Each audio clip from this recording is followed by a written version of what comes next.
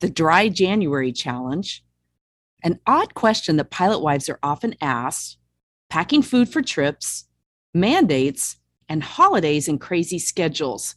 All that and more in today's Mailbox Question and Answers edition. Welcome to the Pilot Wife Podcast, your ongoing checklist for navigating your best life as a pilot wife and aviation family.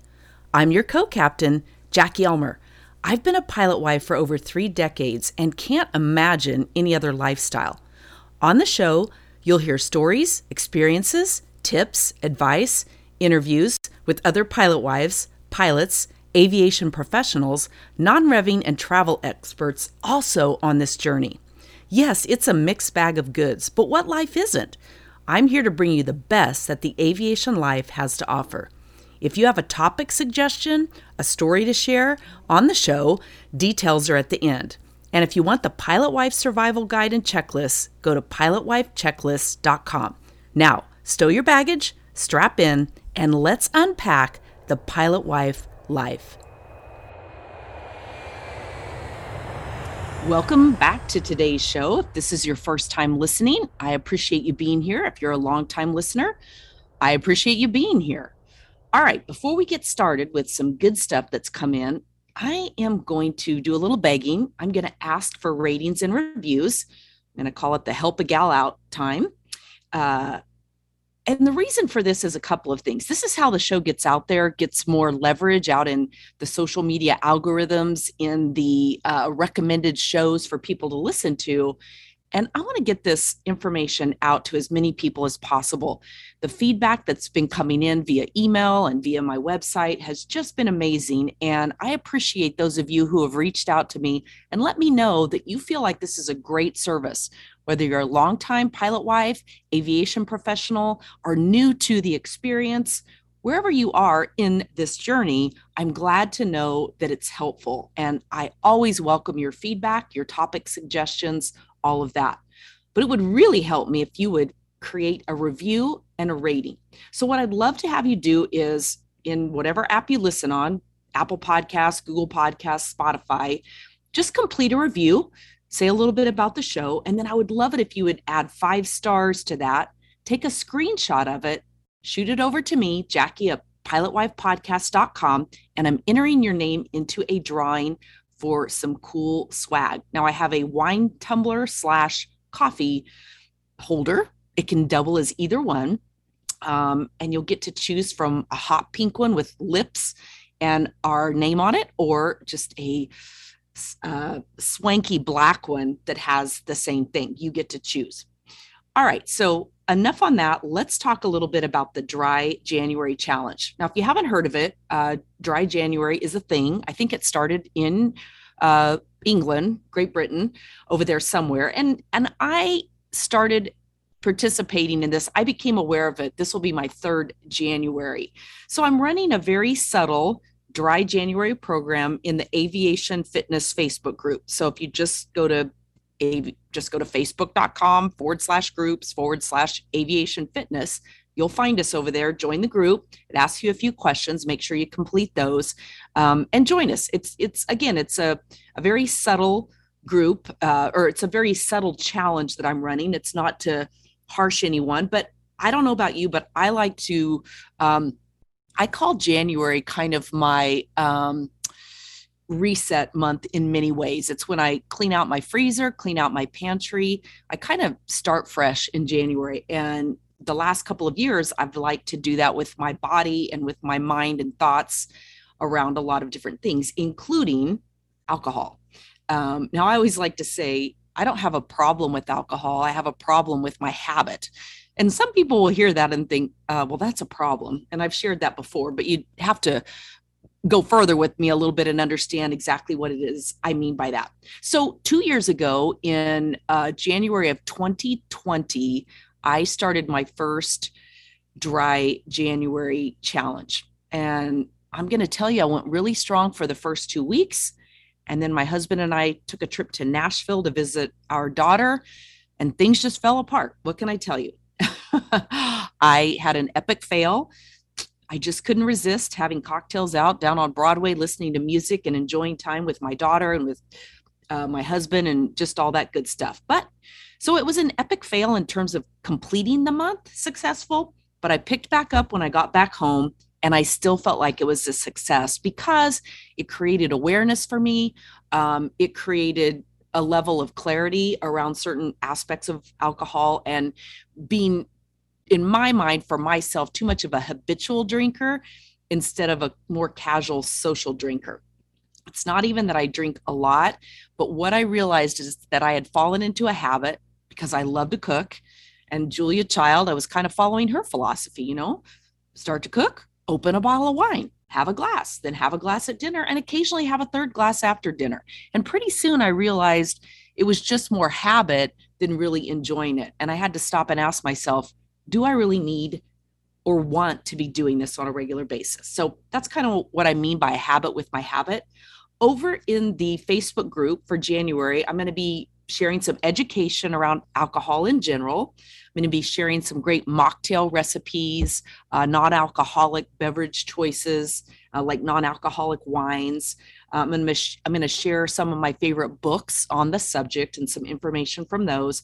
And then really some coping skills and buffering. And I say coping skills. And the reason I say a habit with my habit is one thing I learned for me, it didn't have to be alcohol that was in the wine glass or the Moscow Mule copper mug or the martini glass. I just liked the whole experience of drinking out of a fun piece of beverageware, if you will.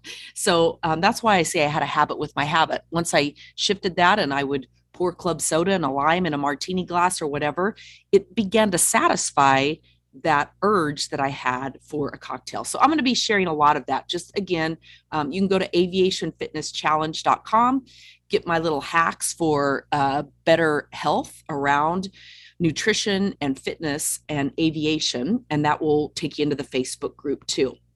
Now, quickly, the Enneagram has gotten tremendous feedback from so many of you sharing your numbers with me. I had a theory around pilots because my husband's a 5 on the Enneagram, but I will tell you that's been shot to hell, to put it bluntly, because so far I think just about every Enneagram type has come through with pilots. So there you go. But it's very interesting anyway. If you go to enneagram.pilotwifepodcast.com, you can grab that guide and also the link to the show that I did. I believe it is episode 11, but it has gotten tremendous feedback from all of you, and I know that you've been enjoying it. Now, about that odd question that pilot wives are often asked. Hey, Jackie. My name is Nikki, and I've been a pilot wife now for about 5 years. And just wanted to talk to you a little bit about my experience as far as cheating goes. And now my husband has never cheated on me, but I have had a lot of people ask me about it. And I just found it very unusual at first. But the more people kept talking to me about it, the more it got in my head. And it made me feel like, oh my gosh, am I wrong for not being worried about it?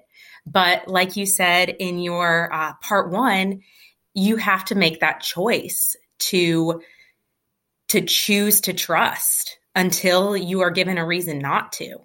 So I just thought that was a really good point that you made. Thank you so much for all you do. So Nikki brings up a really good point. Why are we asked that question? I used to get asked that a lot. And quite frankly, at first, it just kind of puzzled me. I thought I had never thought about that as a thing, that a pilot would necessarily be more inclined to cheat.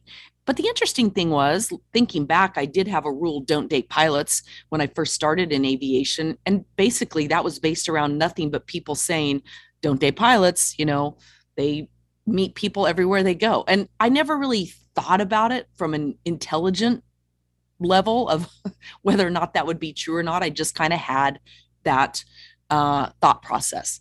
And then, of course, I met my husband on my very first day on the airline job I lived in Farmington, New Mexico. He lived in Albuquerque. We both worked for the same commuter. He flew in that very first day, second trip that I ever worked in aviation.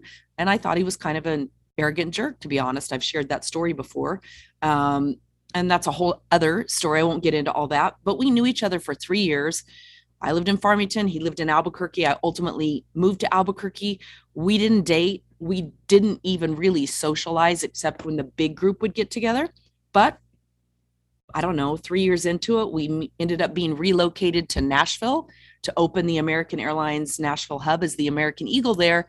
He went into pilot management. I went into sales and marketing, and we shared an office, got to know each other, and the rest is history. So anyway, all that to say, over time, people would ask me that. And at first it puzzled me, and then it started to annoy me. And so that kind of prompted our series that I've got another show coming out. I've done an actual interview with a former flight attendant who was married to a pilot who has a very interesting story that I think you'll find shocking and fascinating. And at the same time, I believe it reaffirms my theory and hers too, that being a pilot really had nothing to do with it. So that's an episode that's coming up. But if you have any feedback on why you think people ask that question, I'd love to hear it. You can always email me, Jackie at pilotwifepodcast.com, or you can go to ask.pilotwifepodcast.com. There's a place for you to actually leave a recorded message if you want. And there's also a box that you can fill in and share what it is that's on your mind. All right, so packing food, that's a common question that comes up. Now, I mentioned the Aviation Fitness Challenge. So if you go to aviationfitnesschallenge.com, it's an email series that I have along with pilot nutritionist Jill Mongine, who I work with in programs and in the Aviation Fitness Facebook group. But in that email series, I regularly provide recipes for simple, safe, and effective food that you can pack to go on trips. Now, I've shared this before. My pilot was a non-packer. It's just not his thing. He wasn't into it, but I do. And I'm not even a pilot or a flight attendant. But when I travel, I pack a lot of my own snacks. I always like to know what I'm eating, know that I'm going to have it, not get hangry or any of those type things. So if you're interested in the packing food thing, join us over in the Facebook group and sign up at aviationfitnesschallenge.com. Now, in one of the last shows, I talked about communication. That was the whole foundation of the show, communication in general, not just on trips, but a lot of questions came in and comments came in about that. What should they expect? Some people communicate all the time while they're pilots on a trip. They do FaceTime with the kids. Some of the pilots don't. They don't communicate well. And so the question kind of was asked what to expect. And my answer to that is that's a expectation and a boundary and a communication that you have to establish in your own relationship. There's not a right or wrong. I know back in the day, I always talk about the dark ages before the digital age when we had texting and cell phones and all of that. Sometimes we would go almost a whole trip without talking. Sometimes we probably did go a whole trip without talking, depending on his schedules, especially back when long distance was expensive. I know he used to buy prepaid calling cards where he could get it at a really discounted rate to call. You know, you prepaid your minutes. I mean, again, I'm talking about old school here, but that's how it went. And then as technology came along and kids came along and we began to become better able to communicate, we used those tools. And again, there's no perfect, absolute right or wrong. You just have to set those expectations up for yourself in your own relationship. Now, I've gotten several questions that have come in asking me to what my thoughts are on mandates, mask mandates, vaccination and medical mandates, and all of that. I'm just going to say this. I'm not a fan of medical mandates, period, across the board. You do you, it's your body, it's none of my business. I'm not going to ask you your status on a million different things in terms of medical stuff. And I would hope the same for me, that you're not going to ask me, because quite frankly, it's none of my business about you and it's none of your business about me. And I don't feel like the latest mess that we're going through is any different. That's just my opinion. And beyond that, I'm not going to share a whole lot on thoughts or this science or that science or whatever. There's plenty of experts out there who can weigh in on that. And at the end of the day, I'm not here to change anybody's mind about any of that. So I'm going to steer clear of mandates other than just share my own. It's very frustrating to me to have to wear a mask on an airplane. And that purely comes down to my own quote unquote medical issues around it. And part of that is, and I don't know if this is why, but I had pneumonia twice as a kid. And so I've been told my lungs are compromised to some extent. I've always been told to be careful around smokers. And so I've just avoided all that. And I don't know if that's what it is, but I literally, within about 5 minutes of putting a mask on, I get a horrible headache. My body just feels really different. I feel like I'm not getting enough oxygen.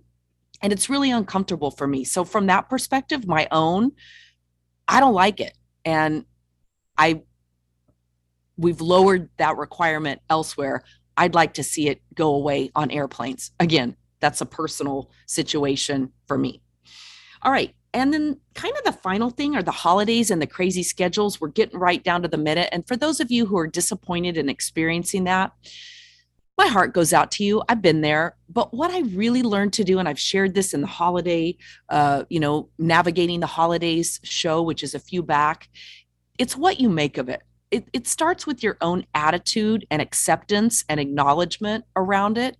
And then your attitude, what you set up to do. I look back and think, gosh, some of the best memories I have of the holidays were when my pilot was home. And some of my best memories of the holidays, he wasn't home for. And it's not because he wasn't home that they're my best memories. It's just that myself as an individual, and then certainly when I had kids, I made a decision to have the best possible experience I could during the holidays with or without him. First for myself, because that was important to me for mental health and self-care and enjoying it despite what might be going on. And then certainly for my children. And I look back and it's kind of funny. We lived in Phoenix and then we relocated to Southern California for 15 years.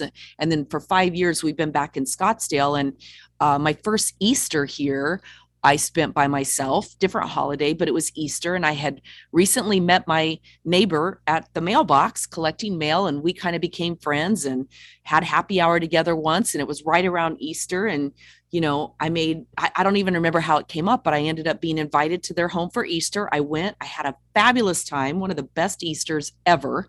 And speaking of alcohol, it's when I discovered Grand Marnier and champagne as a little floater. That is really tasty. I'm just going to say, I don't know why I like both of those really well. But I had never had the experience of having them mixed together, but I did that Easter and it's still something I enjoy. I won't be enjoying it in January, but I'm just putting that out there. So all that to say, and we've spent Easter and I spend Thanksgiving now with my neighbors. We, circulated around from house to house. And so again, it can be crazy, it can be maddening, and it can be sad and depressing. And a lot of that is a choice. A lot of that is a choice.